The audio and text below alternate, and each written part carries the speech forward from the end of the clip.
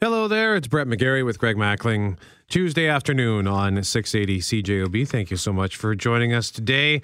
Coming up this afternoon, we are going to speak with Thomas Miles from the Winnipeg Blue Bombers and the Big Brothers Big Sisters. Thomas is now going to be a mentor with this wonderful organization, honorary spokesperson for the Big Brothers Big Sisters of Winnipeg, and wants to issue a challenge to volunteers. So we'll have that conversation at 2 o'clock. And then at 2:30, we're going to talk about Google Street View. This is exciting. Yeah, I didn't even know what we were doing there. Yeah. I'm looking at the schedule like, oh, that's right. I forgot about this. Yeah, it's going to the backwoods, and we'll find out how they got all the information, all that visual evidence of what's going on in around Fort Ellis, the area of Western Manitoba. It's really kind of cool. One of the funniest things about Google's Street View, when they first launched it in Winnipeg a few years ago, when I lived with my friend on Ralston, it was his place. And we had a couple of old neighbors. And when I say old, like, I'm not being figurative, like they were in their 90s. And they were the kind of people who were constantly keeping busy, I think, just to stay, active and stay healthy. So they were always gardening. If there was a light dusting of snow, like if there was a snowflake, they'd be outside sweeping their sidewalk. So anyway, on the Google Street View of his home was the woman who lived next door. She was in his garden. She had come over and was gardening. No, in his flower bed. That's great. She was fixing up his own flower bed. Now that's a neighbor that you would either love or hate, right? Because there's a fine line there, and I'm going to keep my mouth zipped on that one. I have a story I could tell, but I would out somebody that I like very much, so I'm just going to keep it to myself. That would be a fine line for me. Yeah, right. I would be appreciative, and then at the same time, kind of like, can't I do my own gardening? Apparently it wasn't good enough for her, but right. I think she was just trying to help, and to be honest, maybe was just bored. I don't know. The new Google Street View of Winnipeg is out now, and the boys Googled our house the other day, and sure enough, the car came down our street. Last summer, I painted the front of our house. Yeah. I did it in about 3 or 4 different stages, and our house was half painted. Oh, no. For a good 2 months or so, because I was super busy here and didn't get around to finishing it till later in August, early in September. And sure enough, I've got a trailer full of junk that's on its way to the dump in the driveway, and my house is like a third painted when the Google car comes down my bay. Are you looking at it right now? No. Oh. I'm just imagining it. No, yeah, I was just pulling down some scripts for later for Richard and Julie, getting that done now, but I was imagining it. So your house, which you've worked so hard on, at least in the Google Street View, looks like garbage. Yep. It looks like garbage for at least a year or maybe 2. I don't know how often they redo these things. So I'm considering writing Google, like, could you redo our street this summer? I don't think they will. Probably not. I wonder how many requests they get for that. I don't know. We should find out. Yeah. They must have a media interaction or communications person. Yeah, it's probably somebody who's going down a slide right now in the Google head office. Going from floor 3 to 1. Yeah, we'll have to send that. That's pretty cool. So I was out of the studio for just a minute because I have to do certain things in order to make sure that I can share certain clips with listeners. I can listen to certain things at my desk, but I have to do something with them in order for us to play them for you here. And I hadn't done that. And we need this clip here because we want to talk about Ben Johnson is touting a quote-unquote juiced-up gambling site in Australia, and he's getting criticism for it. Here's the commercial.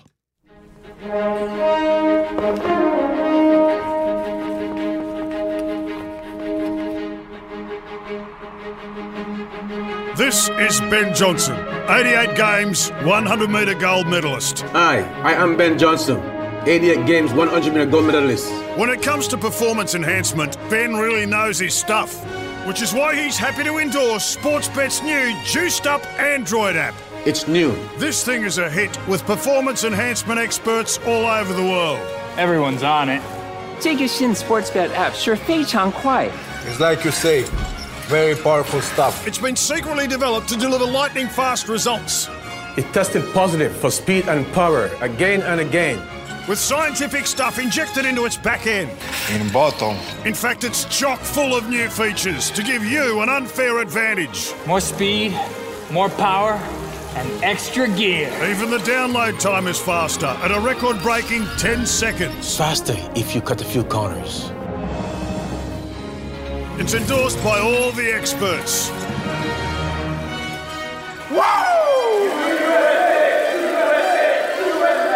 Sportsbet's new cutting-edge feature-injected Android app puts the roid in Android. Get it? They put the roid Download in it Android. now from Sportsbet. Like anabolic steroids. Stanozolol as an example, perhaps, that might have been found in the bloodstream or the urine stream of one Ben Johnson, which cost him an Olympic gold medal. And so some people are really put off by this. It doesn't bother me in the least. 29 years. And I mentioned when we were talking with Jeff Courier, Brett, the idea that there were 7 other people in that race and all but one has some tie to drugs or performance enhancement. The answer is 2 out of the remaining 7. So I apologize if I inadvertently accused one other person of cheating in that race. Robson da Silva, the Brazilian who finished 5th, he has never been linked to drugs. He now works as a television commentator in Brazil. And who's the other guy that didn't get... Oh, I think it's Dennis Mitchell. Dennis Mitchell went on to win 2 world championship golds before testing. Nope, not Dennis Mitchell. Desai Williams of Canada. An inquiry set up after the games found that Williams had been supplied with steroids. Nope, not Desai Williams. Ben Johnson, Calvin Johnson. Oh, here we go. The only sprinter to finish in the original top 5 who never tested positive for drugs. Smith was inducted in the U.S. Track and Field Hall of Fame in 2007 and is now a social worker. Linford Christie, Great Britain, failed 2 drug tests. Carl Lewis, as mentioned, the U.S. OC covered up 3 failed drug tests for him leading up to 1988. And in fact, I have an article where he admits that he did it. And, that's just the way it goes because the IOC will not go back and take that medal from him. And the other runner in that race was Ray Stewart from Jamaica. Yeah, he should have been taking, he did. He finished 8th. He finished with a time of 12.26, went on to become the leading coach, but was charged by U.S. Track and Field for allegedly trafficking banned substances to athletes and was banned from the sport for life in 2010. Well, I think that last one, Ray Stewart, he came up limp. I think you can see him that's right. Sort of backing off. But Jeff Courier's point was that there are some things that there is no statute of limitations, and he talked about how the Ben Johnson incident cut very deep, and it was a blight, a scar on our nation. So in 1988, I would have been 9. I remember I was at my Auntie Val's place, I think. And there was, we ordered pizza, if memory serves. Pizza Hut had their $5 deal. So it was a Saturday night. We gathered to watch the Ben Johnson event. And of course, I was ecstatic when he won. And then I remember there were Ben Johnson milk commercials. I believe he was a spokesperson for milk, much like GSP, George St. Pierre, is a spokesperson right now. And when the news broke, so that was on September 24th, 88, when the news broke on the 27th that he had been stripped of the medal. I was devastated. Oh, I was too, man. I was too. But I am in your boat on this. I think this is hilarious. I thought it was hilarious 10 years ago, 11, I guess it was 2006, when he was hawking for this energy drink called Cheetah. Oh, I actually have an example of such things. Today on our show, we have Ben Johnson. How are you, Ben? Good to have you on. Put your cards on the table. Ben, when you run, do you cheetah? Absolutely. I cheetah all the time. He's such an actor, that Power Ben Surge Energy Johnson. Drink, an all-natural source of energy without caffeine. son, there are many roads to finding This is kind of a kung the fu secret to the takeoff. energy of life. Okay. If you can snatch the pebble Like from my grasshopper hand. sort of thing. Did you cheat on my son? Absolutely. I cheat all the time. Cheetah Power Surge caffeine-free energy drink. An all-natural source of energy with Chinese ginseng and royal jelly. Now also available in diet and high octane with ginkgo biloba. So there is the Cheetah commercials from just a handful of years after the 88 games in Seoul. And now here we are 29 years removed from that.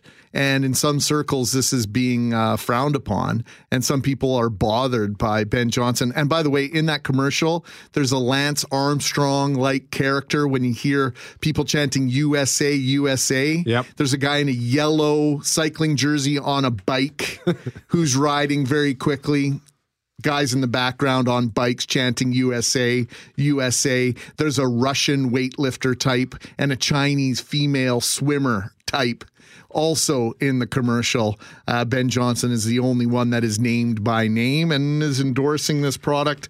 And by the way, net worth comparables between Carl Lewis and Ben Johnson. Carl Lewis is worth about $20 million. Ben Johnson's estimated net worth right now, about $2 million. You know what, Ben? Go out and get all the money you can on this one. Yeah, I don't have a problem with him making a buck off of this. Yeah, he disgraced himself and disgraced our country, but he was the one who got caught.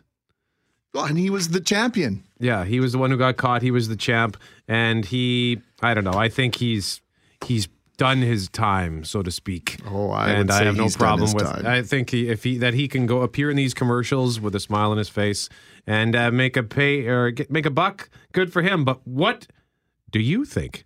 Are you in agreement with Jeff Courier, who says that there is no statute of limitations on something like this? There is no joking around about this incident, the Ben Johnson disgrace, where he had his medal taken away. Now he's in this commercial for an Australian sports betting app. It's very tongue-in-cheek, and he is talking about how it puts the roid in Android. Greg and I think it's hilarious, but what do you think about it? Even if you don't agree with the message, it's a great ad. It really is. It's very well done. And on his wall, he's got these framed achievements, all of which are sort of bastardized in a certain way. He's got a medal with, you get the ribbon around that for wearing it around your neck. And he's got just basically about a 3-millimeter gold circle with a hole in the middle that he's got framed hanging on his wall. It's very tongue-in-cheek. It's very well done. It acknowledges the things that you would expect it to acknowledge, and I think it's brilliant marketing and absolutely hilarious. 204-780-6868 is the number to call. It is also the number to text, and you can email brett@cjob.com, gmac@cjob.com. Is it okay to joke about this? To joke about Ben Johnson? Is it okay for Ben Johnson to be making money in a tongue-in-cheek fashion off of the fact that he was a cheat in the Olympics? 204-780-6868. Your forecast is next. Greg Mackling, Brett McGarry with you on this Tuesday afternoon. A little wet out there, depending on where you are. The roads are wet. I think the rain has stopped in around Polo Park, but it is a wet day. The irony of our conversation yesterday highlighted in an accident on the perimeter at St. Mary's Road this morning. An eastbound pickup truck pulling utility trailer was rear-ended, and an SUV, which had come to a stop as numerous geese were crossing the highway. No injuries reported, and the matter is being investigated by our traffic services unit, who currently remain at the scene. That was a little while ago this morning. I printed that off simply because we were talking about that yesterday, and the idea that it can be super unsafe at times to stop for wildlife, highlighted just this morning on the perimeter highway. Talking about Ben Johnson and this sports betting app. He's now in a commercial for an Australian sports betting app. It's very tongue-in-cheek, and it makes no attempts to hide the fact that he was... it highlights the fact that he was the winner, very briefly, of the gold medal. They even say a little asterisk, 48 hours. Yeah, 1988 100-meter gold medal winner for 48 hours. And it makes lines like, puts the roid in Android. It's all very funny, and we wanted to know what you thought about this. Is it okay to joke about the fact that he was at one point in 1988 a national disgrace? Here we are 30 years later. He's making a buck off of it. He's actually been making money off of it for a while now. He used to be a spokesperson for Cheetah, the energy drink Cheetah, because when he runs, he likes to cheetah. So wanted to know what you thought about this. We're getting some text messages here. And one of them says, if the world can have the Kardashians making money for being a waste of skin, wow, Ben Johnson can make money for a mistake he made 30 years ago. He's not making fun of our country. He's making fun of himself, something we've done for decades. Who cares? He disgraced himself, not me. Go for the money. The gold is long gone. Do you remember how huge he was when he was in the blocks? If he didn't fail, something was wrong with the testing. Yeah, fair enough. Good for him, and who cares? I think the whole Olympic Games are a sham. It seems like who can cheat the best and not get caught. And we actually got a reference and a suggestion to read the book by Charlie Francis, who was Ben Johnson's coach. Speed Trap is the name of the book. That was published in 1991. I don't know if the Dublin Inquiry had actually released all its results by then. So there's Charlie Francis capitalizing on his role in this disaster, this national disgrace. But Ben Johnson, of course, he paid the ultimate price, more than anybody in this entire thing. Some people would say rightfully so. I don't know. I think Ben Johnson has been unfairly treated over the years. As we highlighted, he was only one of the handful of sprinters in that final who had subsequently had ties to performance-enhancing drugs, including the gold medalist. The IOC at the time would not go back and take away Carl Lewis's gold medal, because even though Lewis admits that he took drugs, the IOC wouldn't go back on it because of a statute of limitations of doing so. Yeah, Lewis says there were hundreds of people getting off. Everyone was treated the same. This is Carl Lewis talking about how pretty much, not everybody, but a lot of people were getting away with it. They were all doing the drugs, or they were all on the performance enhancers. They got away with it. Ben Johnson just happened to get caught. So thank you so much for your feedback. Also, on the subject of books, very quickly, I'll just point to another one here. There's one while we were looking into this. There's a book called The Dirtiest Race in History by Richard Moore. Looks like this was written in 2012. So if you're interested in the subject, you might want to look that up. Global News at 1:30 is up next. Craig Mackling, Brett McGarry with you. It's 1:33, 1:34. On this Tuesday afternoon. Feels like a Wednesday for me. I'm not going to be here on Friday. Oh, yes, you're busy. It's my midweek. It's the middle of my week once we're done the program today. So is it Tristan Field-Jones sitting in my chair on Friday? That is correct. Fantastic. I've got a remote for the Tri-Hospital Lottery in the morning, and then I'm going to take the afternoon off. I was supposed to go golfing, but that has now fallen through. I'm not happy about it. Nor should you be. No. Now I'm going to have to do chores at my house. That sounds like a dreadful alternative. Yes, to get ready for the May long weekend. Winnipeg has really found its place in the world of movie making and filmmaking. Hollywood is, I guess, fallen in love with us on a couple of different fronts. Not only the quality of our crews, the diversity of the scenery that they can take advantage of, but also that fantastic tax credit probably doesn't hurt too much. But there was a time when Winnipeg wasn't necessarily embracing this idea. Do you remember the film Legends of the Fall? Yes. With Brad Pitt? Grossed over $160 million US.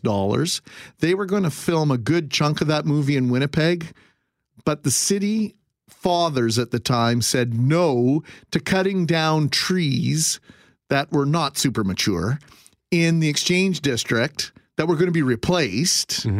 And so they took the production to Vancouver and to Alberta. Okay. That was 1993, Legends of the Fall. And that was a misstep that we seem to have corrected. But this boom in the movie industry that's been taking place over the last decade and a half, almost 2 decades now, could have started a few years earlier if we'd had some foresight.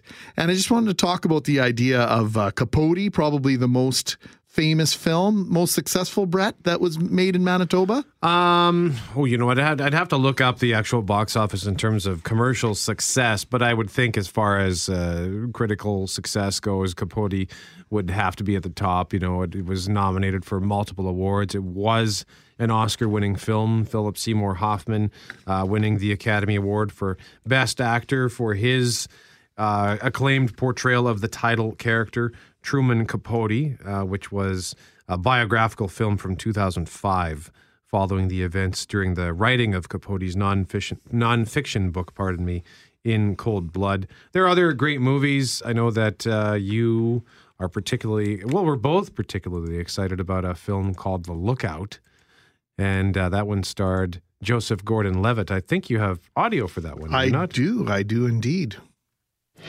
Let's start at the end. Can't tell a story if you don't know where it's going.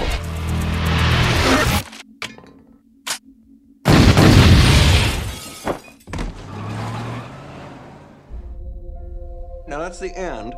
Now what happened before that? Once upon a time, I had the perfect life.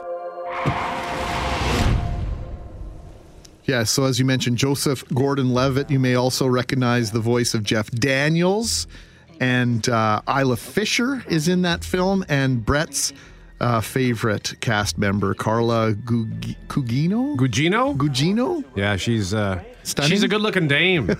So that film was filmed a little bit in Winnipeg and in Hartney, Manitoba. It was about a $16 million production, and at the time Miramax Films was touting this as a big film, but didn't do super well at the box office, in spite of it's got an 87% Rotten Tomato score. It was, the marketing for the film was awful. The trailer was bad, the TV commercials were bad, and they were slim. Movies need to be marketed heavily to be a success, especially smaller ones like this, and it just wasn't, which is a shame because it's such a good movie. Yeah, I'm just looking at at the box office, $5.3 million worldwide. My word. So that's didn't you say it was the lowest grossing major film of that year? I think in terms of, where is it now? What is it, 2007 that it came out? 2007, yeah. I don't even see it here on the 2007 list. So I'd have to go back, but I think in terms of major releases, I think it may have very well been the lowest, or if not one of the lowest, the lowest. If you've not seen this film, you really need to see it. And another film that we're hoping that you'll see is by our friend Andrew McCrae. He's here to talk about his new short film called Knocked Over. We can only play about 15 seconds of it because this is as much audio as Andrew's given us. But the bottom line is, based on the 15 seconds, I want to see the other 9:45 of this short film. Let's do it. What, like rob a gas bar? Yeah, anything. It's got to be easier than robbing a bank. All these places, most of them only have one employee working. There's 2 of us. So Andrew McCrae, The Lookout, of course, focuses around a bank robbery, and your short film focuses on a couple that meet one another and decide that robbing a bank is too difficult, so they select a different target. Yeah, it's a one-night stand that they hook up for, and it's after the bar one night, and on the way home, they kind of get on the topic about movies and how cool bank robberies look, and they think we should do this, but there's no banks open at 2 a.m., so they go for the next best thing, which is fast food restaurants and gas bars. So they meet at the bar, they decide they're going to hook up, and on the way home, where they're going to commit to the act of hooking up, they decide to stop that and rob something. I won't ruin the ending. The basic A to B plot works out, but yeah, it's a tangent where they just they're driving home and they take the little exits on each side and kind of just, do the crime. Now, the reason we talked about the Lookout and Capote and the whole preface of the idea of the film making world really loving Manitoba right now, what got you into filmmaking? I've always just loved movies from a very young age, loved going to the cinema. I still try to go at least once or twice a month, which I think is a lot compared to what people are doing today. I just love the experience of the big screen and, seeing these images come to life. Now, the equipment that you used for this film, Knocked Over, was provided to you by, and that's one of the reasons why we wanted to bring you in, because our very own Hal Anderson had the gear that you used. How did that come about? Well, Hal and I were talking about, and we're still talking about making some short kind of documentary people story based on real life and interviewing people. And in our discussions, I just said, would you consider doing fiction? And he said, well, what are you thinking? And I sent him the script, and he loved it. He sent it to his cinematographer, and they put up the money and the equipment to do this. So essentially, Hal Anderson is the producer of this venture. Yes, we sent all the bills to him. That's fantastic. I don't know if Hal's listening right now, but congratulations, Hal. This is Andrew is a former colleague of ours here at 680 CJOB, and there's not a person in this building that doesn't like you and the way you go about doing your business. So this is a strong endorsement. Talk about the production schedule and how did you go about making this film? Well, it was speaking of Winnipeg being on film, Winnipeg was supposed to be a bit of a character in this, and particularly it was supposed to be wintertime, but the melt came kind of early this year, and like 5 days before we started shooting, all the snow was gone. Oh shoot! So we kind of worked around that a little bit, but still kind of got that cold kind of vibe to it, and yeah, we just want to show Winnipeg that that nighttime side, that kind of noir side. I mean, our city the new street lights even just give this like really cool kind of look to everything. And yeah, so that's like Winnipeg was supposed to be a character in it. It's interesting. We've asked that question before, right, Brett? In interviews past about this idea of Winnipeg becoming a character in terms of the way it's known and the fact that it can play itself in certain scenes of TV shows and different movies. The snow melting. So when did you start shooting this? Because around the time that Nomis was in town shooting their movie? It was actually around that time. It was the first week of April. So it was the 2nd, 3rd, and 5th or something like that. And so we did the whole film in those 3 days. And like the schedule worked out perfectly. There was a lot of planning before we actually got out there. It took about a month to plan everything. And then it took about from that first week of April to Sunday, a couple days ago, to actually finish editing and getting it all together and fine-tuning it. That's actually a fairly quick turnaround for a film. A 10-minute film does not take, maybe for those who are unfamiliar with the process of editing, because I think that when you think about a 30-second commercial, for example, well, don't you just go out and shoot 30 seconds or whatever and take a few minutes to put it together? No, it's actually a fairly painstaking process. So how many hours of tape did you have? Well, so we filmed for about, so it was getting dark around 7 or 8 p.m. Around then. So we filmed from 7 or 8 p.m. to midnight over those 4 days. So about 12 hours of shooting, I think, in total. And then we had to take all that footage and trim it down because there were multiple takes of each scene, and we had to move the camera several times to get different angles. Different angles give a kind of a different vibe. If you're like looking up at someone, they kind of look more powerful, and so we needed to consider that. And then you have to pace it well so that you're not just like line. There's some breaks between it, so it's more natural, and people have a chance to actually kind of like figure out what's going on and feel what's going on. And then you have to make sure that like when you're cutting between each take that it's seamless, that when a hand is moving, it moves the same way and everything like that. So that's really what gobbles up a lot of time near the end. How about the chemistry between the main characters? How critical is that? I think it's pretty important. The two actors hadn't actually met each other before we started filming. It was like I knew both of them. Autumn, who plays the Zella, she went to high school with me 12 years ago at Kelvin, and so I just kind of we started talking again. more regularly because I moved away and we lost touch. And I just kind of thought she'd be perfect for the role. And Nolan, I went to creative communications with, and kind of thought that they'd fit together. And luckily it did. They didn't meet until they sat down in the car for the first time. Andrew McCrae is our guest. He is a Winnipeg writer and now director. He's releasing his first short film tonight.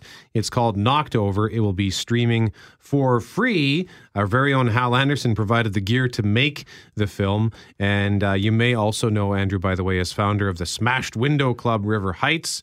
And you may also remember, as Greg mentioned, that he worked here at 680 CJOB. We'll carry on our chat about Knocked Over and about film in Winnipeg, film in general, after your forecast, which is up next. I'm Brett. He's Greg. We were talking about The Lookout, the movie that was shot in Winnipeg and in Hartney, Manitoba back in 2006, and how it did very poorly in the box office. For that year, it was 182nd. Ouch. For North America, at least, with $4.6 million. Not far ahead of another film that was shot in Winnipeg, The Assassination of Jesse James by the coward Robert Ford, which made $3.9 million. Do you remember that? Now, is that one of the films they ended up turning the Exchange District into like downtown Kansas City circa 1800 and something? Yes. Yeah. With all the dirt and everything? Yep. It only made $3 million? 3.9. It was it was so boring. My gosh. It was boring. Wow. Andrew McCrae, would you agree with that? Did you see that film? I actually haven't seen it. Okay. Well, yeah. Don't You're waste not alone, I guess. Yeah, don't waste 3 hours. Andrew McCrae is our guest. He is a Winnipeg writer, director, now a director of a short film, his first short film being released tonight. It's called Knocked Over.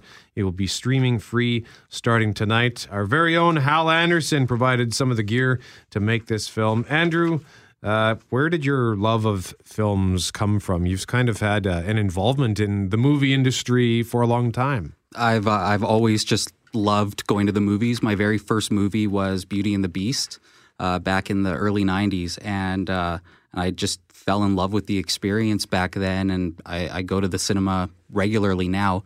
So like my mom has even shown me a drawing from when I was in kindergarten, and I drew the old St. Vital cinema, just nice. The front of it, because I loved going there. And so it's just like one of those things that kind of got buried in a box. And then we find out later, like it's been there kind of all along. So I loved movies, and when it came time to get my first job, I started working in movie theaters and worked my way up to being a projectionist, where I actually got to handle 35 millimeter film all day, and then became an assistant manager at the Odeon Drive-In in its last couple of years, and went back to Polo Park to finish being a projectionist, and then film went out and it all went digital, and that's kind of what happened to the job. The job essentially disappeared. Is that right? Yeah. Andrew, they don't have projectionists anymore. So what is somebody just press play? Not even. It just does it itself. They turn the power on in the morning, and the computer just runs all the auditoriums, and they just lock the door at the end of the day. Now, anyone who calls it the cinema to this day gets mad props from me. So mad props to you for calling it cinema still. But that's kind of sad to imagine that it's all computer oriented and delivered. It is, because like film, I love the opportunities that digital provides. I mean, we were able to make this film using a 4K camera, which is 4 times the resolution of a current movie screen. You have 4 times as many pixels filling it. So it's very sharp. It's very high def. And the gear is becoming extremely affordable. I think it's only a matter of time before our cell phones are capturing video like that. So it's very accessible to anybody. But just because it's accessible doesn't mean that people are going to be able to start making these great films. It's all about great stories to start with. Now, you used to work here. You now work for your day job, to quote unquote, is with Manitoba, right? Yes. So was your film at all inspired by some of the news stuff that you've done over the years? I definitely like to do some creative nonfiction where I build real news stories in, but I change a lot of details. This wasn't inspired particularly by any crime that I've covered or followed. It's more that like people, I want to know what drives people to rob a bank or to rob a gas station, because you always see those signs that say like there is no cash in the till from 11 to 7, and yet they always get hit, at 2 a.m. and I just have to wonder, like, why do people take the risk when a robbery carries jail time and stuff like that? I know it's not easy to put reasoning behind that. There probably isn't reasoning, but like what actually drives people to rob a place when you're going to make $20, maybe some cigarettes, and that's it? There's an interesting part of the filmmaking process, and that's the research that goes into it in order to tell the story that's multi-layered like that.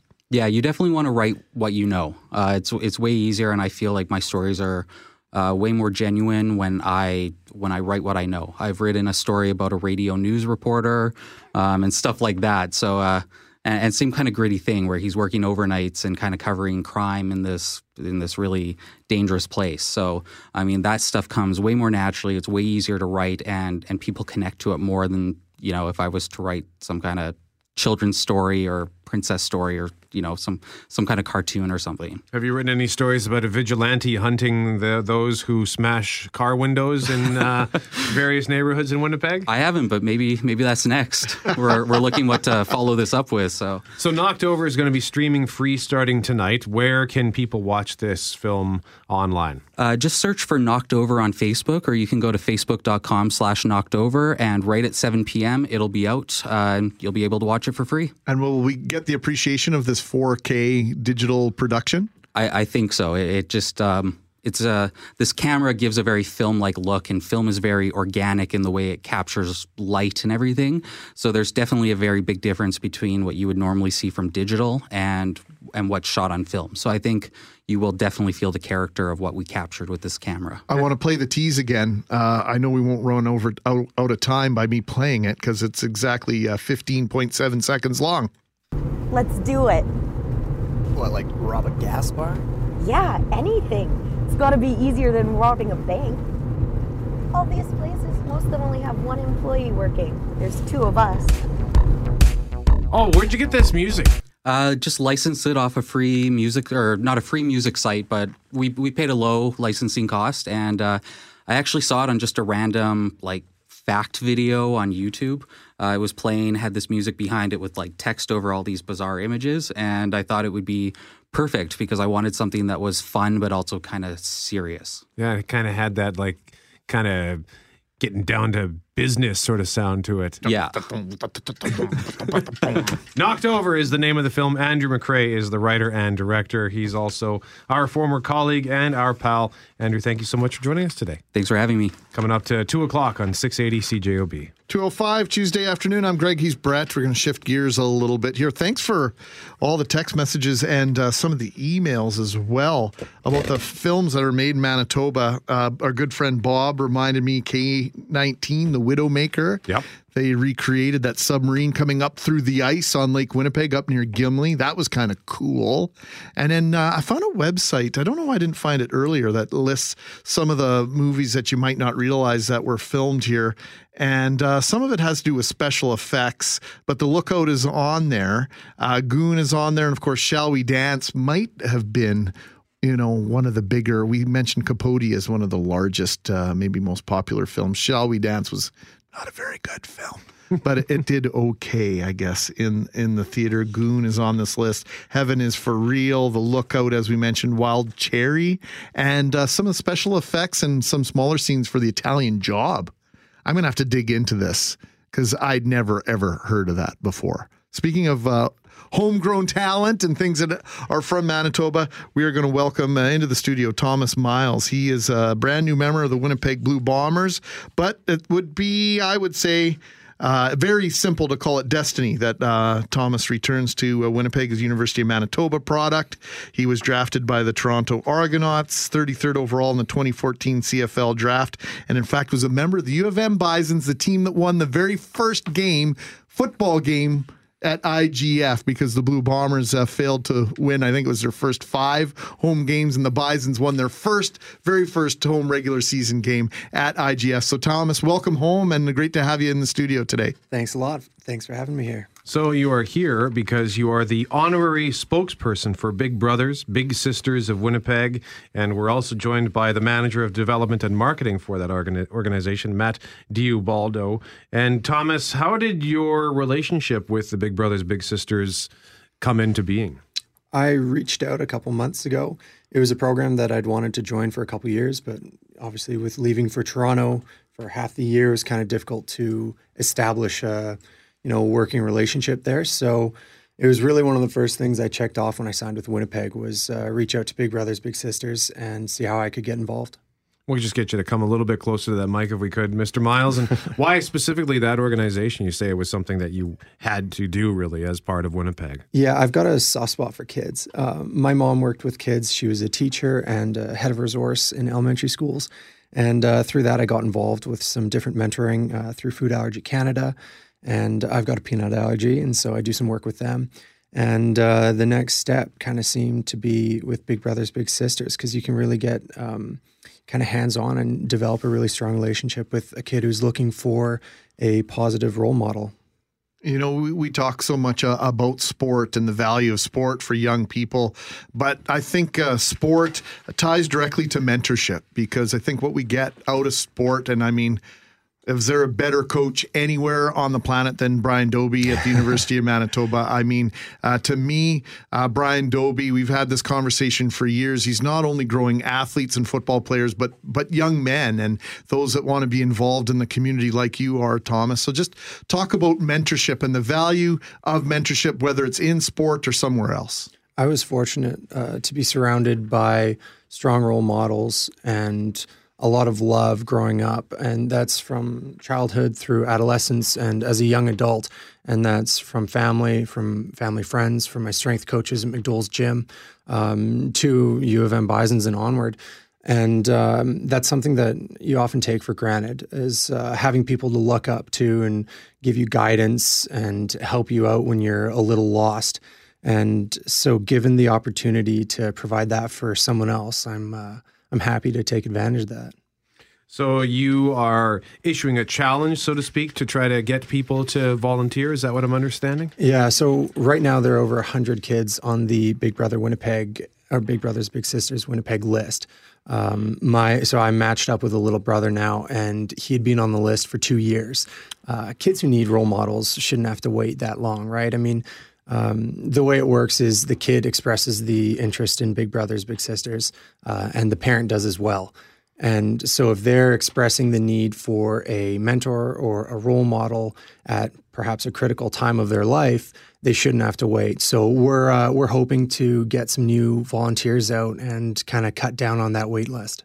Well, we meet a lot of people every single day, and you can tell that there are people who are figurehead spokespeople for certain things. You are not. You are fully engaged in this, Thomas. First of all, congratulations and thank you for that. But it is very genuine, the fact that this is something that you want people to get involved with. Matt, how fortunate are you at Big Brothers Big Sisters Manitoba to come into contact and get engaged with a young man like Thomas Miles? At the risk of sounding a little gushy, it's kind of a dream come true. I mean, he's been very accessible and very humble and very interested in helping us out in any way that I can. So I'm really enjoying working with Thomas so far and looking forward to seeing what we can do for the kids. 100 kids waiting for a big brother or sister here in Winnipeg. That seems like a lot. Is it a lot, or is that typical? As a former big brother, I think I agree with Thomas. I don't think any kid should have to wait. So yeah, it is a lot. It's too much. 100, I think it's 104 is the exact number. 80% of those kids are boys. So we really need a few good men to step up, make the time commitment. It's a couple of hours a week. The schedule can be flexible, and by volunteering for these kids, you do fun things with them every week, and you make a difference in their life. Yeah, talk about how that relationship works. How is it fostered? What are some of the things that you can do? And I mean, Thomas is training. He's a professional football player, lots of strains on his time. And are you studying and completing your MBA as well? Yeah, I started that this winter. Oh, congratulations. So, I mean, here's an example of a guy who's super busy. Just give us an example of really how it works.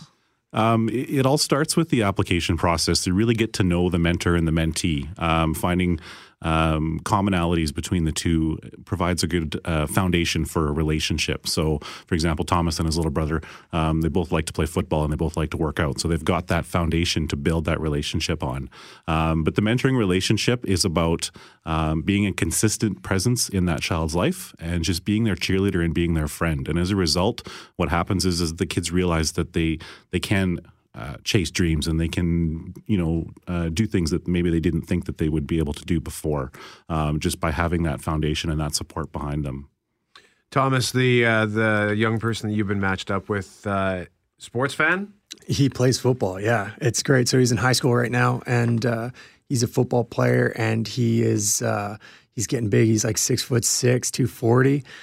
So yeah, hey, real little brother. I already told him give it a year, and I'm going to be calling Brian Dobie for him. So, oh my God, that's spectacular, and that's just a testament to the job that Big Brothers Big Sisters does at matching you with the right kid. So they do what they can to make sure that it's going to be a seamless match. And how old is this kid? He just turned 15, I think. Yeah. And I'm sorry, you said 6'6", 240? Oh, yeah, he's a big fella. Oh my God, I'm having a hard time sort of processing that information. I was a big kid, but and then you're a big guy, but was it intimidating when you because I would imagine you went in with expectation of maybe being paired up with someone much smaller, and then to go hello and have to look way up. Well, being a football player, I'm used to being dwarfed by the offensive linemen of the CFL. I mean, the average tackle's got to be 6'5", so used to that. Well, it's exciting to be here and to share this story and to realize that 104 kids are waiting for this mentorship, and that that number is based on them speaking up and saying, hey, I need this, I'd like this. So we know that the number of kids that could benefit from this type of relationship is much, much larger. Matt, for those that might be, never mind thinking about volunteering and being a big brother or big sister, what about on the other side? Those that might think that, I've got a kid, I've got someone in my life, maybe this would be beneficial. What's the criteria there? I always tell people when they present those sort of obstacles to me that it's about how much you want to give to your community. A lot of people say, well, I have kids, I don't have time. Well, the fact is people who have kids are great role models because they're already with kids every day. So if you can spend a couple of hours a week with a kid who needs it, it benefits everybody. A lot of doubts that we get, people don't think they have anything to offer. You don't really know what you have to offer until you dive in and try. Before I signed up to be a big brother, I had tons of doubts because what do I have to offer a kid? But, now my little brother's 22 and I have a great relationship with him. He's going to be a part of my life for the rest of my life. I learned a lot about myself simply by taking that leap and trying. How old was he when you first met him? He was 11. He was a Maple Leafs fan. I didn't hold that against him. Now he's 22, and he wanted to be an airline pilot or Air Force pilot, when I first met him, and he's well on his way. He's in basic training. He's going to do what he wanted to do. I don't take credit for his success, but I know that our relationship played a part in that for him. And there is a formal point where you sort of stop becoming. Was it a graduation process, or what is it? What do you call it? Yeah, as far as our agency is concerned, the match is formally over when the child turns 18. They're an adult. But a lot of those relationships, like I say, they just last. They just go on for the rest of their lives.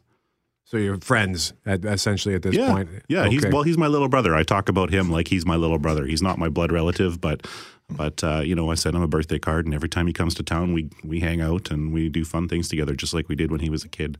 How do you get the younger ones, the little brothers, the little sisters involved? How do we encourage those people to get involved in your organization?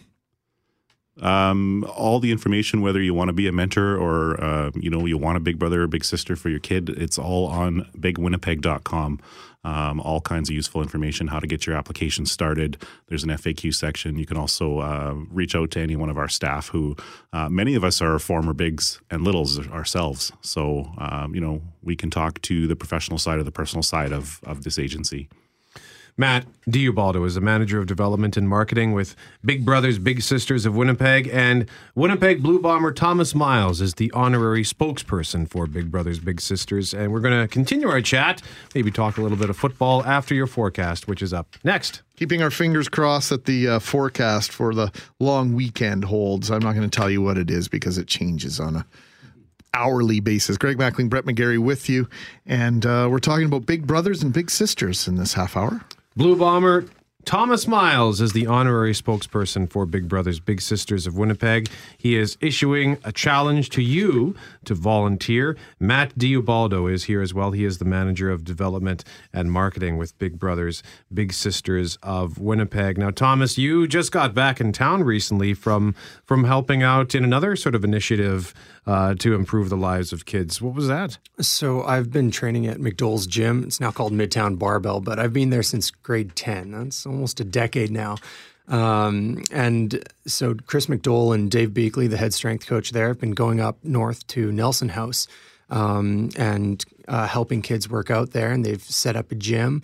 And they've been trying to get Evan Gill of the Ticats and me to get up there, and plans kind of kept falling through, and we finally got it done this past week. And so we went up there, we brought Mo Leggett along, and we had the first inaugural Explode 313 football camp at Nelson House, and it was awesome. The kids were fantastic. It was just smiles all around for the whole week, so we had a blast. Matt, there's something special about exposing kids that they might otherwise not be exposed to. There is. Yeah, part of the mentoring relationship as well is experiencing new things and doing it with somebody together, and you really get to share that, and it strengthens the bond as well. Exposes you to new opportunities. So I bet you some of those kids are going to be lifelong football players as a result of Thomas and his friends. You know, I can remember the old velodrome right across Ullman's Creek here. It was where the Montana's restaurant is now, and I grew up in the West End, and we would come and we would work out with Kevin Nealis and James Murphy of the Blue Bombers way back in the mid-'80s, and they would show us different drills to do and to work on our footwork and that sort of thing. We were high school football players. They had zero obligation to do anything with us, but they always took the time with us. Well, now here we are 30 years later. James Murphy is one of my neighbors, and so, you know, that idea of community, and we mentioned Mo Leggett, man. There's a guy who might as well have been born in Winnipeg because he is a Winnipegger, Manitoban now through and through. Yeah, he won't escape. He's going to be a Winnipeg lifer for sure. He's one of those. Something special about guys like that. Yeah, well, and something special about Winnipeg. The sense of community here is just fantastic, and that was something I always missed when I went away to Toronto. So I understand why you'd want to stay put here. Thomas, what do you say to people who say that athletes, professional athletes, are not role models? That comes from the outliers. There are obviously some rotten apples in the professional athlete spectrum. I mean, you can't deny that. There are some guys who aren't great role models. But I think the majority of at least football players are the ones I can attest to. There are a lot of great guys out there. There really are. And some of them are just kind of looking for the right inroad to get involved in charities and help out. But you definitely can't paint them all with the same brush. There are a lot of good guys out there. Yeah, because the reason I ask is, you know, Greg alluded to it earlier, and there is a genuine just desire on your part. I can see it in your eyes to help these young people. You talked about a Nelson House, and now with the Big Brothers, Big Sisters of Winnipeg, and I think it's refreshing to see just how you've embraced your role, and not just as a pro athlete, but as an ambassador to the community. So good for you. Thank you. Actually, just going back along the lines of mentoring, James Yurachuk, longtime linebacker in the CFL, BC Lions, Toronto Argonauts. He was my roommate my rookie year, and he's kind of, brought me along over the last couple of years, kind of under his wing. And he was involved in a lot of youth charities and other sorts of community work. And it was actually through him that I began to get involved in Toronto. So definitely have to give him a shout out for that. There are mentors at every level, every layer, every adventure in life. You find someone that inspires you to look at things differently. And I've been down that road. And Thomas, it's so great to have you back in Winnipeg, not only in the off season, now in the regular season. So congratulations on your contract with the Blue Bombers. We look forward to an exciting season from you guys. Look forward to interacting with you and the rest of the guys throughout the year. And Matt, how can people get involved? It all starts on the website, bigwinnipeg.com. So I encourage you, take Thomas's challenge. Thomas is pursuing his MBA. He's a professional football player. He's a big brother, and he's also doing this honorary spokesperson. So if you think you're too busy, come talk to Thomas about how busy you are. We really need a few good men. Doesn't matter what you do for a living. If you're wanting to make your community better, one kid at a time, volunteer. Matt D'Ubaldo is the Manager of Development and Marketing with Big Brothers Big Sisters of Winnipeg. And Thomas Miles is a Winnipeg Blue Bomber and the honorary spokesperson for Big Brothers Big Sisters of Winnipeg. Gentlemen, thank you for joining us. The news is up next. 2:33.5 on this Tuesday afternoon. Google Maps, I was confessing that in the last iteration of Google Maps, my house is half painted. So I'd like a retake. Do you remember in high school used to get retakes? Yep. Yeah, I got retakes every year. Never helped. I looked just as bad in each and every version of my school picture. Didn't matter if it was the first time around or the second time around. I'd like a retake on my Google Maps image of my house this year. We're going to visit with someone who was part of an incredible partnership with Google. And, let's bring on Christine Chilton. She joins us now. She is Communication Manager for Nature Conservancy of Canada here in Manitoba. Hi, Christine. Hi, guys. Great to have you with us on the program. And boy, did you have a heck of an adventure. We did. It's been a great project, and now we're super excited to be able to share the results with everybody. So let me just read. We'll just take care of the formal part of this. Sure. Through a partnership with Google, the NCC has mapped several of its natural areas for Google Street View. Now that 360-degree views of these special areas of Canada are available online for people to see, the hope is more people and visitors will actually get out and explore them. So what is Google Trekker? And how did you try it out, and where did you take it? Yeah, Google Trekker is, as everybody knows, Google Maps, and as you explained with your house, right? So we all know the car that drives down the street, and you see the camera on the top of the car. So what Google Trekker does is it's actually a backpack. Very similar camera on top. It's about 50 pounds, and it has 15 lenses around the globe on the top, and it takes shots every 2.5 seconds. So what we did was we went hiking. We hiked a couple of Nature Conservancy Canada properties, and we took the same type of video that you would see on a Google Street View. You can now see through Google Trekker. So what's the motivation to do this? What's the purpose?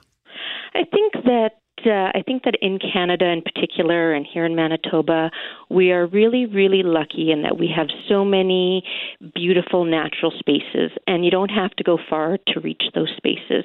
But I think we also all know that sometimes we get a little bit disconnected from the natural world around us. So when we look at how do we connect people with conservation and with their natural world, it becomes important as we go through to sometimes think outside the box. And this was an excellent opportunity for us to partner with Google. And sometimes you need to bring the properties to the people in order to bring the people out into nature. And it was a great way to do that. So I know you went to Fort Ellis. Is that right? It is, yeah. We did Fort Ellis, which is St. Lazare area, and then we also did the Elk Glen property, which is out near Riding Mountain. So we chose the western side of the property, southwest side of the property, just because it's such a diverse area, and there's so many spectacular things for people to see that we just wanted to be able to share with them. I love this idea, Christine. I remember the reason why I like it is I remember I was staying in the White Shell near West Hawk Lake for a weekend, and from where our cabin was, we had access to, I think, 5 different hiking trails in any given direction. So I think we went on one that was like 5 kilometers, but just in that little 5K walk through the forest and up the side of a cliff, I think we found this little pocket of paradise. So now what you're doing with this, it seems like you're bringing paradise to our computer screens or phones or whatever, so that we can get an idea of just what is out there. Would you agree with that? I would definitely agree. And I think that the other piece of that is that there's so many different types of paradise. So whether you're looking for wetlands, whether you're looking for forested areas, whether you're looking for different types of prairie, Manitoba has all of these wonderful, wonderful ecosystems. And sometimes we just don't realize it because we get so caught in our everyday and just what's around us. What was it like carrying a 50-pound bag around while you're sort of thundering through the wilderness? You know what? It wasn't too bad, actually. There was a couple of hills that were a little bit tiring, but we were pretty safe. We had our bear spray and our bear bells, and while we joked that it would make an excellent video for Google Trekker should we run into wildlife, we were also quite happy that we didn't run into such a situation. And just the follow-up to that is, this backpack, could you put your own stuff in it, or was the backpack full of camera equipment and then someone else had to carry your stuff? It's purely camera equipment. It's all set up with, because it comes quite high over top of your head, so that the camera is constantly moving. You don't actually want to catch people in the shots, because that sort of takes away from that feeling of being out in the wilderness. So the backpack, the 50-pound backpack, was just the camera, and then we had somebody in front and somebody behind outside of the shots, working with everything else. I'm just traversing this Elk Glen property right now, and it's absolutely cool how you just kind of step along. And of course, if you've never used Google Street View, this will be even more miraculous for people. And if you have used it, it might not be that big of a deal, but to see where you're taking us is quite spectacular. It's absolutely gorgeous. What time of year did you do this? We did this last July. So it was just a beautiful time of year, and it's interesting to see, how as much as we try to capture everything, it really still only captured one season of Manitoba. Right. And those are the fun things that we would look forward to continuing to partner with Google on in the future. Now, I don't want to bring in another technology company here, but did you have your Fitbit on while you did this? How many steps did you get? We did several kilometers off of each property. We did it over 2 days, so it wasn't too bad. And Nature Conservancy of Canada staff are pretty used to being outdoors and taking the long walk, so everyone was okay. So is there a sort of a long-term plan then to get more areas covered and made accessible, make them accessible through Google Trekker? At this point, if you go onto the website, you'll see that we have at least one property from every province, with the exception of PEI, which I believe might be under a bit of a delay due to some technical difficulties they have. So we think that was a terrific start. We've got at least one. Manitoba here, we had 2. And we would like to continue to move forward with finding new and exciting ways to connect people to their natural world. So what are NCC properties? I'm looking on the website here, and it says that, for instance, if you want to go out to the Elk Glen property, that you need to give them a call and dial a toll-free number to get permission to do this. Yeah, because Nature Conservancy, because we manage all of our properties, we have different land management techniques that we use on every property depending on what it is we're trying to achieve. So at certain times of the year, we might have grazing on a property. We might have prescribed fire happening on a property. I know for the Elk Glen property itself, we recently did a partnership with Parks Canada where we had done a prescribed burn. So those are the type of things that we simply want to make sure that to call first and just make sure that we don't have any of those activities happening on the property at the time. This ensures it's safest for everybody and that everybody gets the best possible experience. Well, Christine, thank you so much for telling us about this. I think this is just incredible. What's the website where we can go to have a look at this? The website is www.natureconservancy.ca/trekker, TREKKER. Christine, I have to say, this Fort Ellis property, oh my gosh. What an incredible view. What a beautiful valley. Maybe just give people the geographic coordinates of that before we let you go. The Fort Ellis property is located out near St. Lazare, Manitoba, and it is a stunning piece of land that used to host the historic Fort Ellis. All right, Christine Chilton, thank you so much. Greg is thoroughly ensconced in the website. I'm sure you can tell he's quite heavily distracted. So, Christine, thank you so much. Christine is the communications manager of the Nature Conservancy of Canada for the Manitoba region. So, I guess what is the question to ask here, Greg? What area is there a little pocket of paradise that you would like to see maybe mapped out so that others can see? Yes. Although maybe, as I think about that, maybe you don't want your little pocket of paradise mapped out for others to see. But maybe there's an area that you have always wondered, man, why doesn't this get more attention? Yes, I think that's the perfect question. What is your sort of hidden jewel of Manitoba? A place that we can go, that we can all go and enjoy, that might be underappreciated. Give us a text or a call at 204-780-6868. That number again, 204-780-6868. You can call, you can text, you can email brett@cjob.com. You can email gmac@cjob.com. Would love to hear your ideas on this, because I think, whenever we talk about the subject of going on vacation,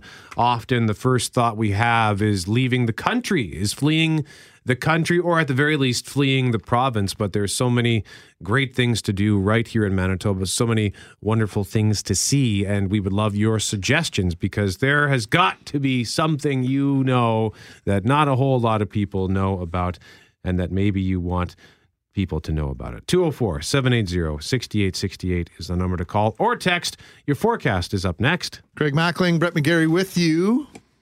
Hope you're having a fantastic Tuesday.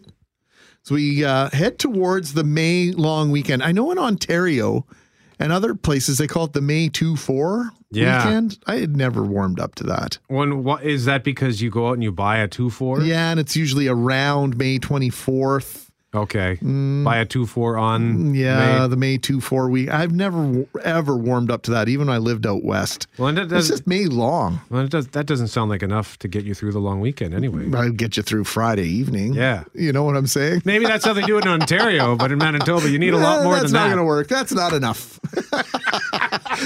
There are no months with 48 in them, so... or 60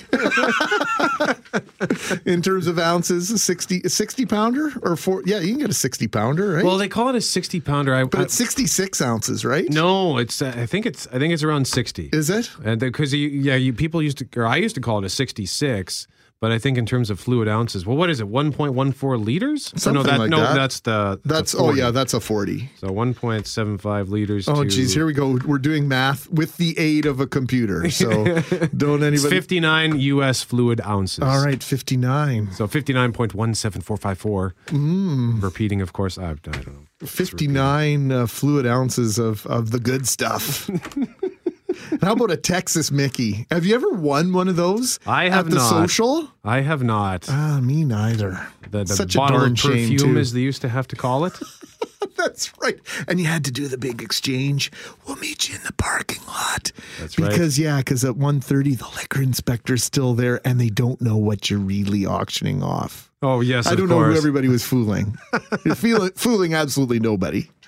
Yeah, at least they made it so that you can do it now. But I think most people just give away the gift card now, don't they? Oh, yeah. Well, at least for the socials, I think that having that big novelty size bottle, just having that would be more enticing. I think that's very enticing. I was making those funny noises. I know I make funny noises all the time, but I remember the time I dropped a 40-ounce bottle of Crown Royal in the parking lot in Boissevain the weekend of I think it was my stepdad's 50th birthday.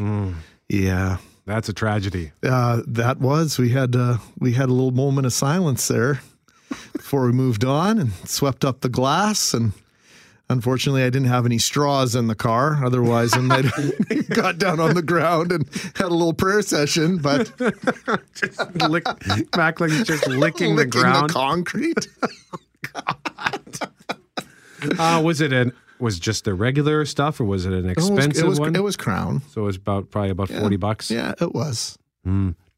That is sad. Well, okay, as far as the Texas Mickeys go, what can you get? Usually when I'm just trying to picture the Grant Park location is usually where I go, and I can see the spot where they have them all stacked. So well, I want to say Bacardi for there's sure. Always Bacardi white rum. There's usually Grey Goose vodka, I think. Southern Comfort. Wow. Yeah, I think so. Or is it Jack? Maybe it's Jack. Might be Jack. I think it might be Jack Daniels. Are we even allowed to talk about alcohol on the air with a name like that? We were talking about beer this morning. Of course we can. Yeah. I was just making sure we weren't breaking any CRTC rules by talking about alcohol at 2:52 on a Tuesday afternoon. We're halfway to the lake already, aren't we, Brett? That's right. You're done early this week, so you'll be finished and free and clear by 1 p.m. on Friday afternoon. My chore list just tripled because I'm not golfing on Friday now. But other than that, yeah, you're right. Go by yourself. Go golfing by myself? Yeah. Really? I golf by myself. I've never done that. It's fun. Is it really? Yeah. But oftentimes, too, you get paired up if you want to go golfing. I don't like people enough to get paired up with somebody that I don't know. Come on, you talk to everybody. Everybody's Greg's friend. I don't know. One of the most interesting, some of the most interesting people I've ever met were guys who just showed up to go golfing once. So I went to Windsor Park with a friend, and we got paired up with this guy and it was hot. And Wendy, we'll get to you in a moment. I'll just quickly tell the story. It was a hot day, but this guy's wearing a cowboy hat. He's wearing it wasn't a cowboy hat, but it was a wide brimmed. I can't remember what the style of hat was, but he's wearing blue jeans, like tight. He was basically a cowboy. He was wearing blue jeans and cowboy boots, and he putted like a child throws a bowling ball with two hands, like between his legs. And he was like drilling putts from all over the green. Of course he was. So the point is, you meet some interesting people when you go to the golf course. This by guy yourself. sounds plenty interesting. I'll give you that. Let's see what Wendy has to say at 204-780-6868. Hello there, Wendy. What's up? I cried when I dropped my 40-ouncer of Crown Royal for my husband's birthday. Oh, Wendy, we're this kindred is what spirits. Happened. The bag was weak. I dropped it in the parking lot. Right in front of the LC in their parking lot. Long as the cap and the lid is on there, they gave me another one. They are pretty awesome there. I have to give them that. But I do have a complaint. If they're listening, their paper bags. That's what happened. They're not as good as they used to be. They're not. How long ago was this, Wendy? This was 2 summers ago. Yeah, they have. I think they've changed suppliers or something because those bags are not as good as they used to be. They used to be rock solid. They are not very good. Exactly. But they did, and she told me, no, if it goes through the bag like that and breaks, when the cap is on there, you gather up the glass, and I mean, like you said, no straws available at that time, so always keep a box in the car.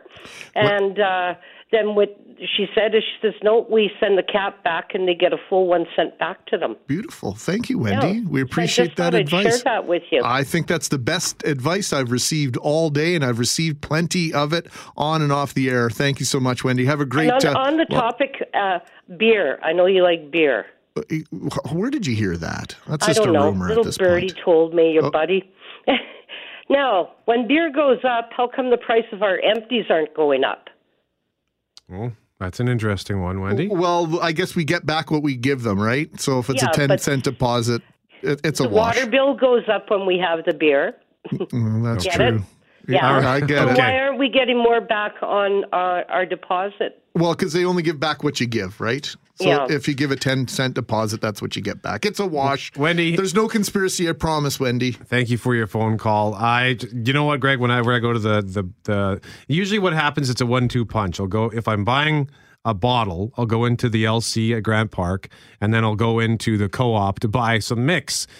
I carry that thing like I'm a running back with a football. That thing gets tucked into my arm. Nice. And I hold it so nice. You know, it's there. It's not coming loose. And then I walk up to the to the cashier and I put down my bottle of Diet Pop, and she says, I'll be joining you in a half hour. I'm almost done.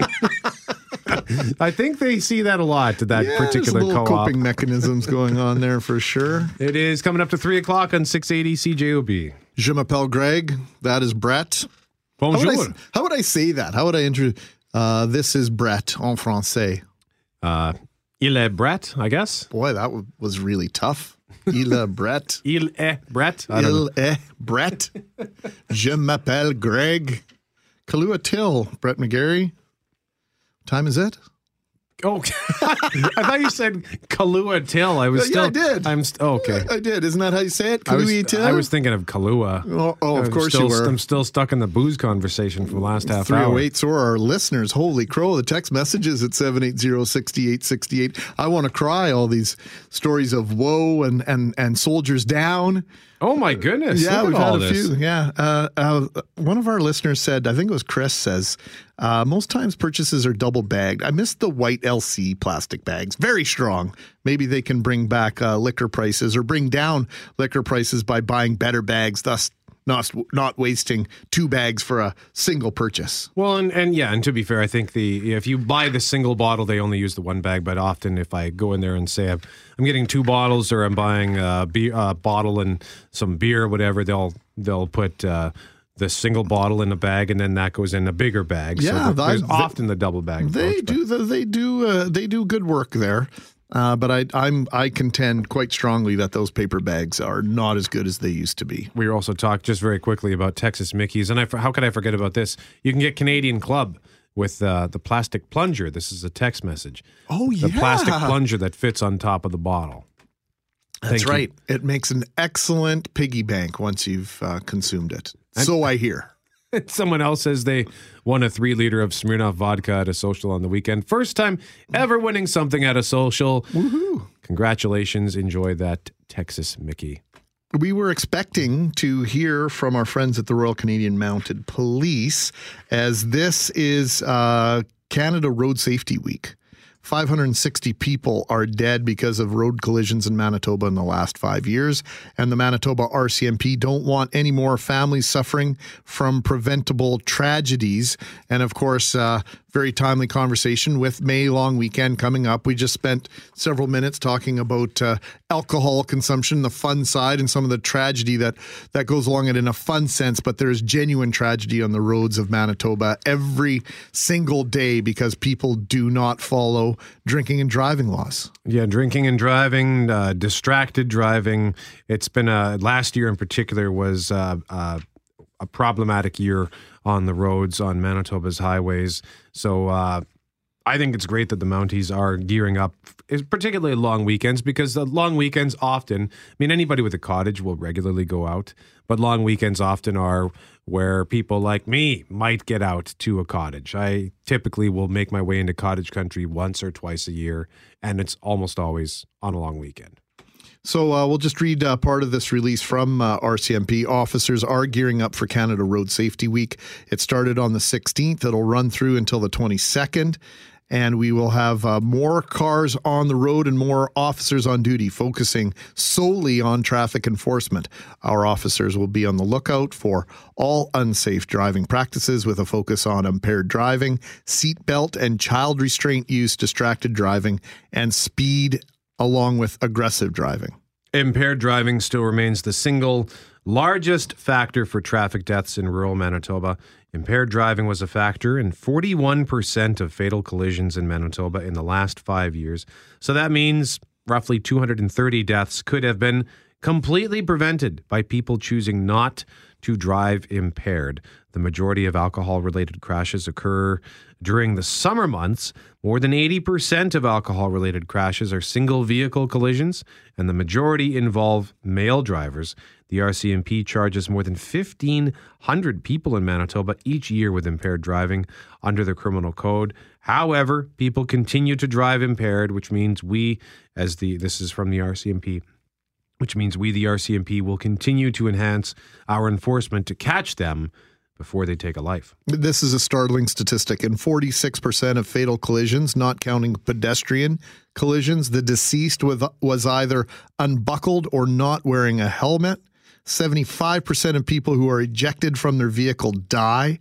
A police officer had to go knock on the door and tell their family's life is changed forever.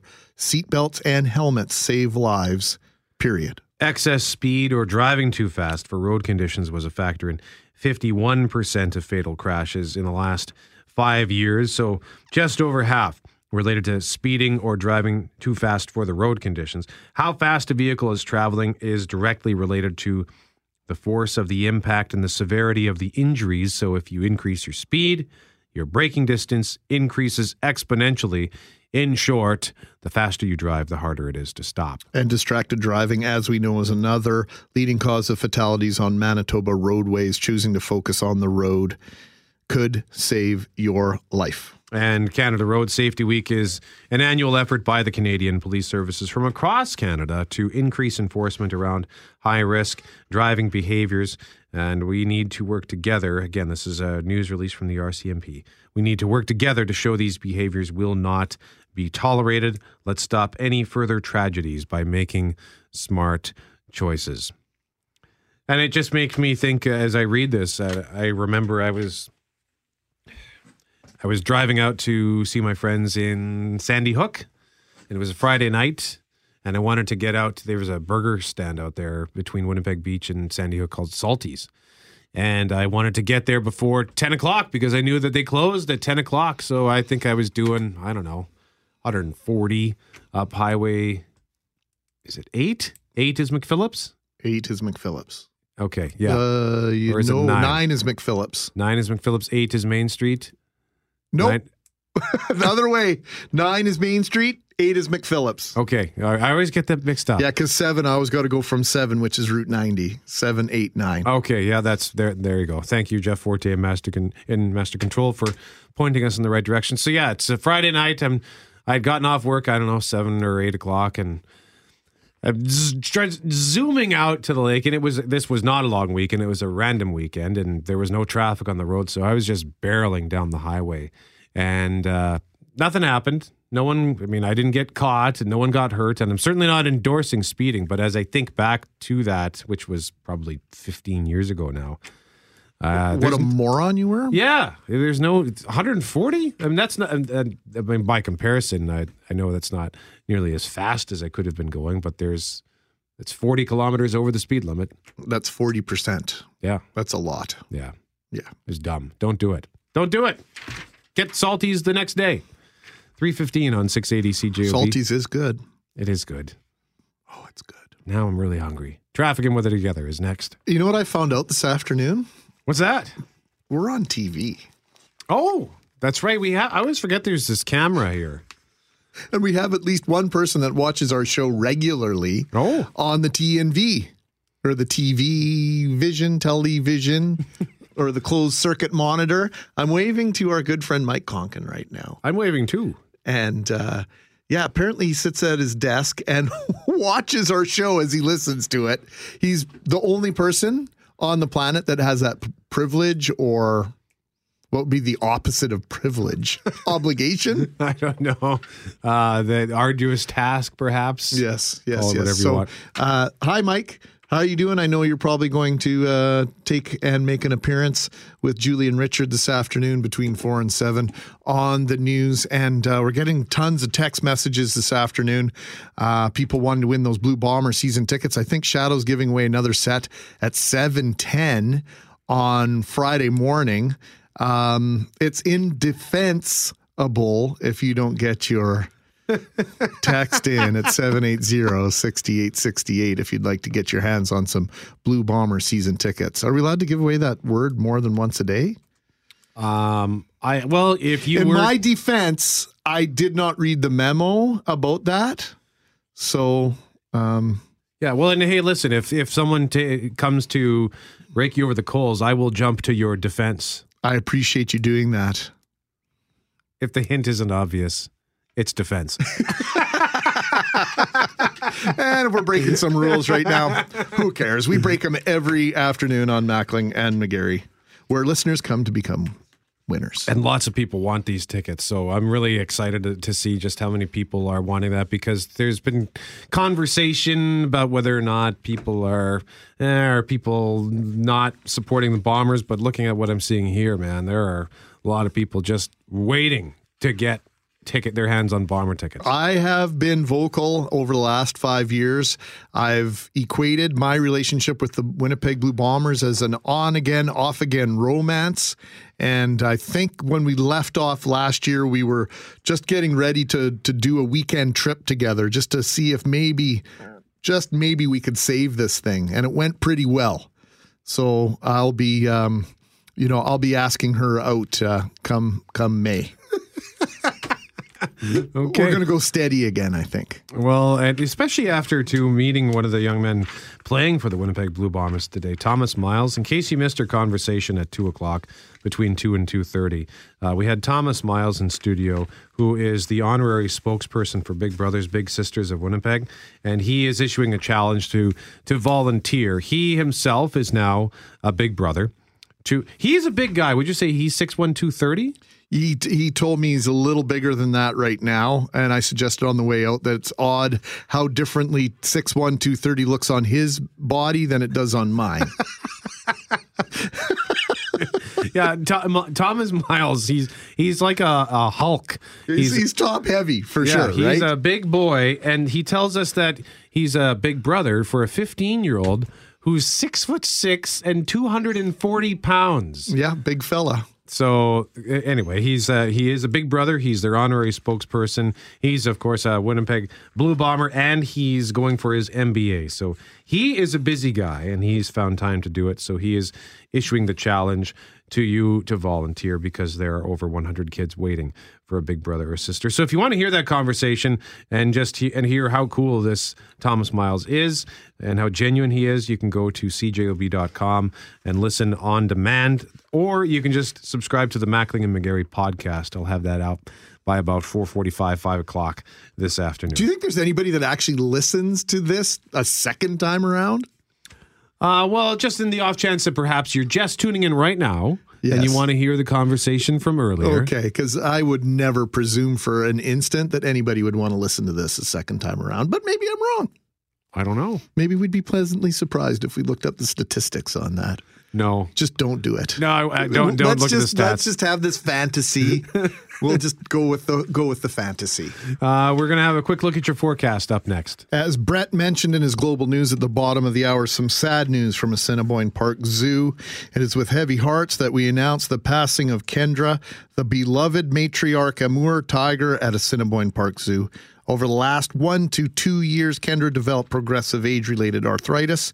With some assistance and veterinary care, she has managed pretty well and was still comfortable. To get the rest of the story, we have with us Dr. Chris Enright. He is head veterinary services at Assiniboine Park Zoo. And Dr. Enright, thanks for taking some time on what is, I'm sure, a decidedly difficult day. The relationship between staff at the zoo, yourself included, and the animals has to be a very powerful one. Absolutely it is, and thanks for having me. Kendra's been at the zoo for 10 years, and there's a lot of connection. She was a real personable tiger, and staff, volunteers, and visitors have really all grown to love her. How many cubs have come from Kendra? At our zoo, she had 1 litter, and she had 2 cubs in that litter, and she did have a litter prior to coming to us, and I'm unsure how many cubs she had at that one. almost exactly 10 years. Came to the zoo May 14th, 2007. And so a decade is a long time, and enough time to build a relationship, as you mentioned, not only with staff, but with visitors to the zoo. Kendra, as are all her relatives that live at the zoo, relatives and otherwise, are like just a gorgeous animal. They really are. They're an incredible animal. They're a powerful animal. These cats get up to 200 kilos in size. They're just incredible.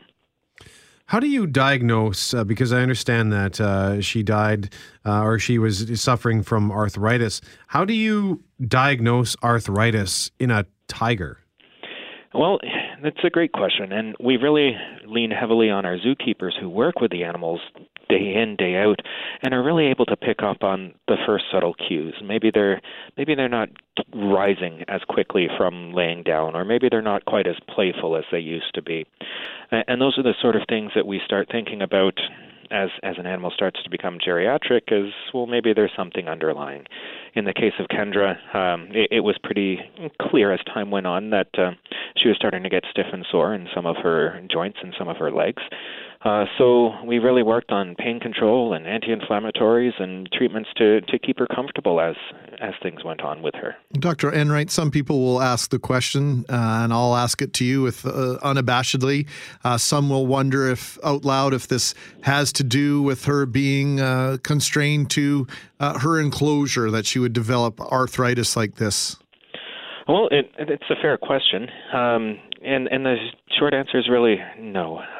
It really developed in her because she was 18. Well, it would have started around 16 and a half years of age for her, which is a geriatric tiger. It's really more age-related than environmental-related. How long do tigers typically live? In a zoo and professional care with good nutrition, tigers can live into their teens, and typically mid-teens, 17, 18 is expected. The odd exceptional tiger will go to 20 or somewhere in that range, but that's in captivity. In the wild, where as things like arthritis might start to set in, that tiger is going to be less able to hunt wild boar or deer or things that tiger would need to eat in the wild, and as a result, they wouldn't survive as long. It just strikes me almost as unusual that regardless of the size of a cat, whether it's a house cat or a giant beast like a tiger, that they live into their mid to late teens. Yeah, and the house cat's a great example where a lot of pet cats do live into their mid to late teens, and a lot of pet cats do start getting stiff and sore as they get older. So it's really case in point with something like a tiger, where the lifespan's fairly similar, and as she started getting older, she had that much more weight on those joints, and we needed to keep her comfortable. Dr. Chris Enright is head of veterinary services at Assiniboine Park Zoo, kind enough to join us on this somber day as we remember Kendra, the Amur tiger. Is an Amur tiger the same as a Siberian tiger, Dr. Enright? That's right. Named for sort of the region of Russia from which they range. Their natural range is Russia into China and North Korea. They're a cold weather tiger, perfectly suited to Winnipeg. Now, what about the white tigers? What are they called? They're a particular line of Bengal tigers.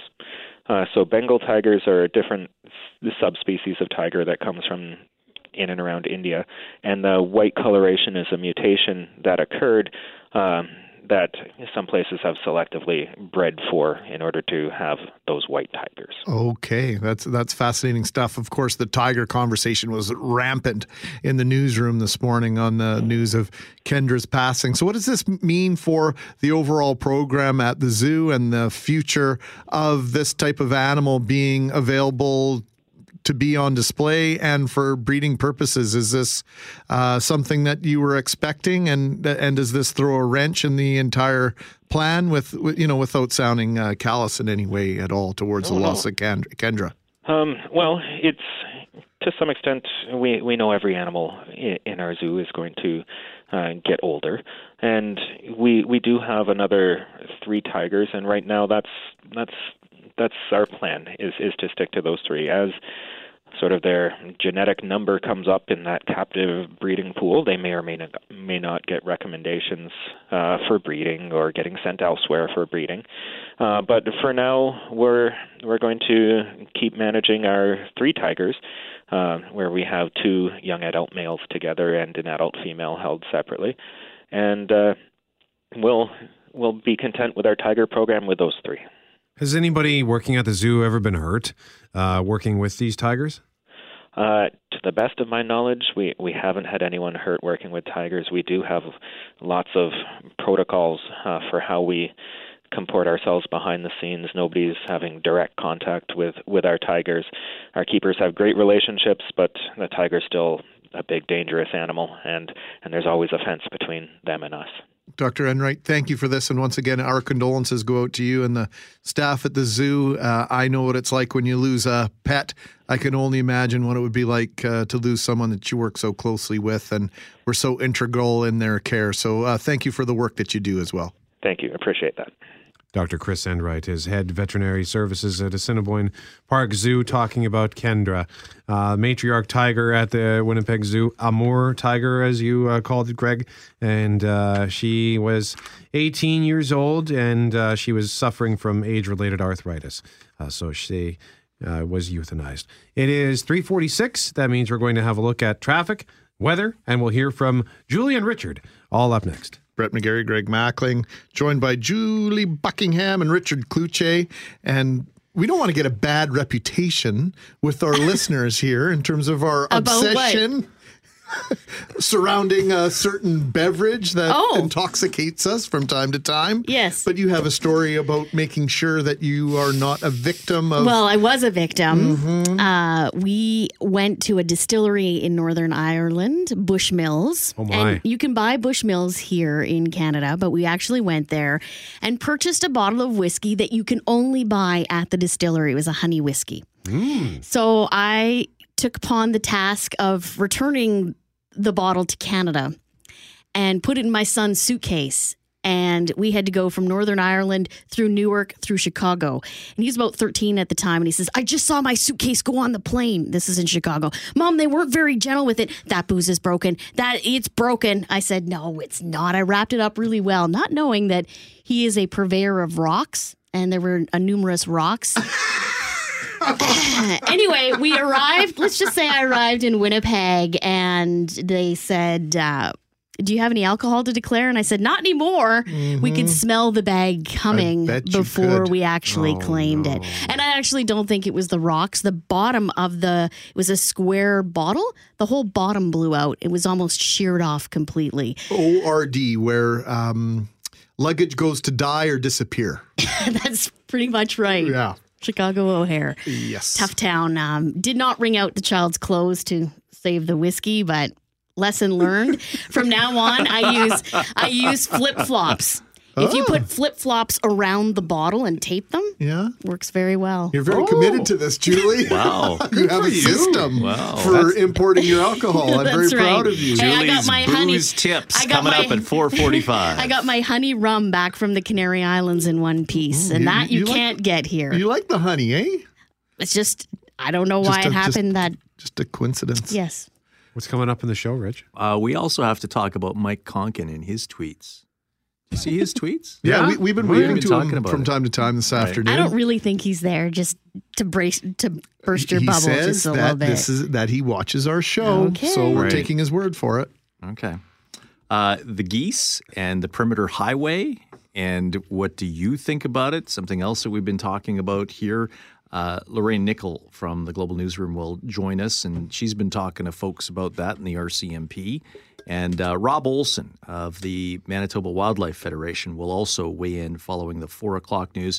Later in the 4 o'clock hour, the Transportation Minister, Mark Garneau, former astronaut, will join us live from Ottawa to talk about the new Passenger Bill of Rights and some of the other changes that they're introducing today to the transportation system, not only on the railway side, but on the air carrier side, where now an international firm can own up to 49% of a Canadian airline. That's up from 25%. And what he expects that's going to do as far as the number of air carriers here in Canada. We may just see more competition as a result of that. Les billets pour le FAF. Whoa. Okay. What she said. And FAF, the show. And then we also have tickets for Tim and Faith as well. Oh, Richard Cloutier, Julie Buckingham, thank you so much. The news from 4 until 7 on 680 CJOB. Quick traffic note here. We've got a crash on eastbound Marion at Braemar, so keep your eyes open for that. He's Greg Mackling. I'm Brett McGarry. Jeff Fortier in Master Control. Big smile on his face as always. And thank you for listening to Mackling McGarry on 680 CJOB.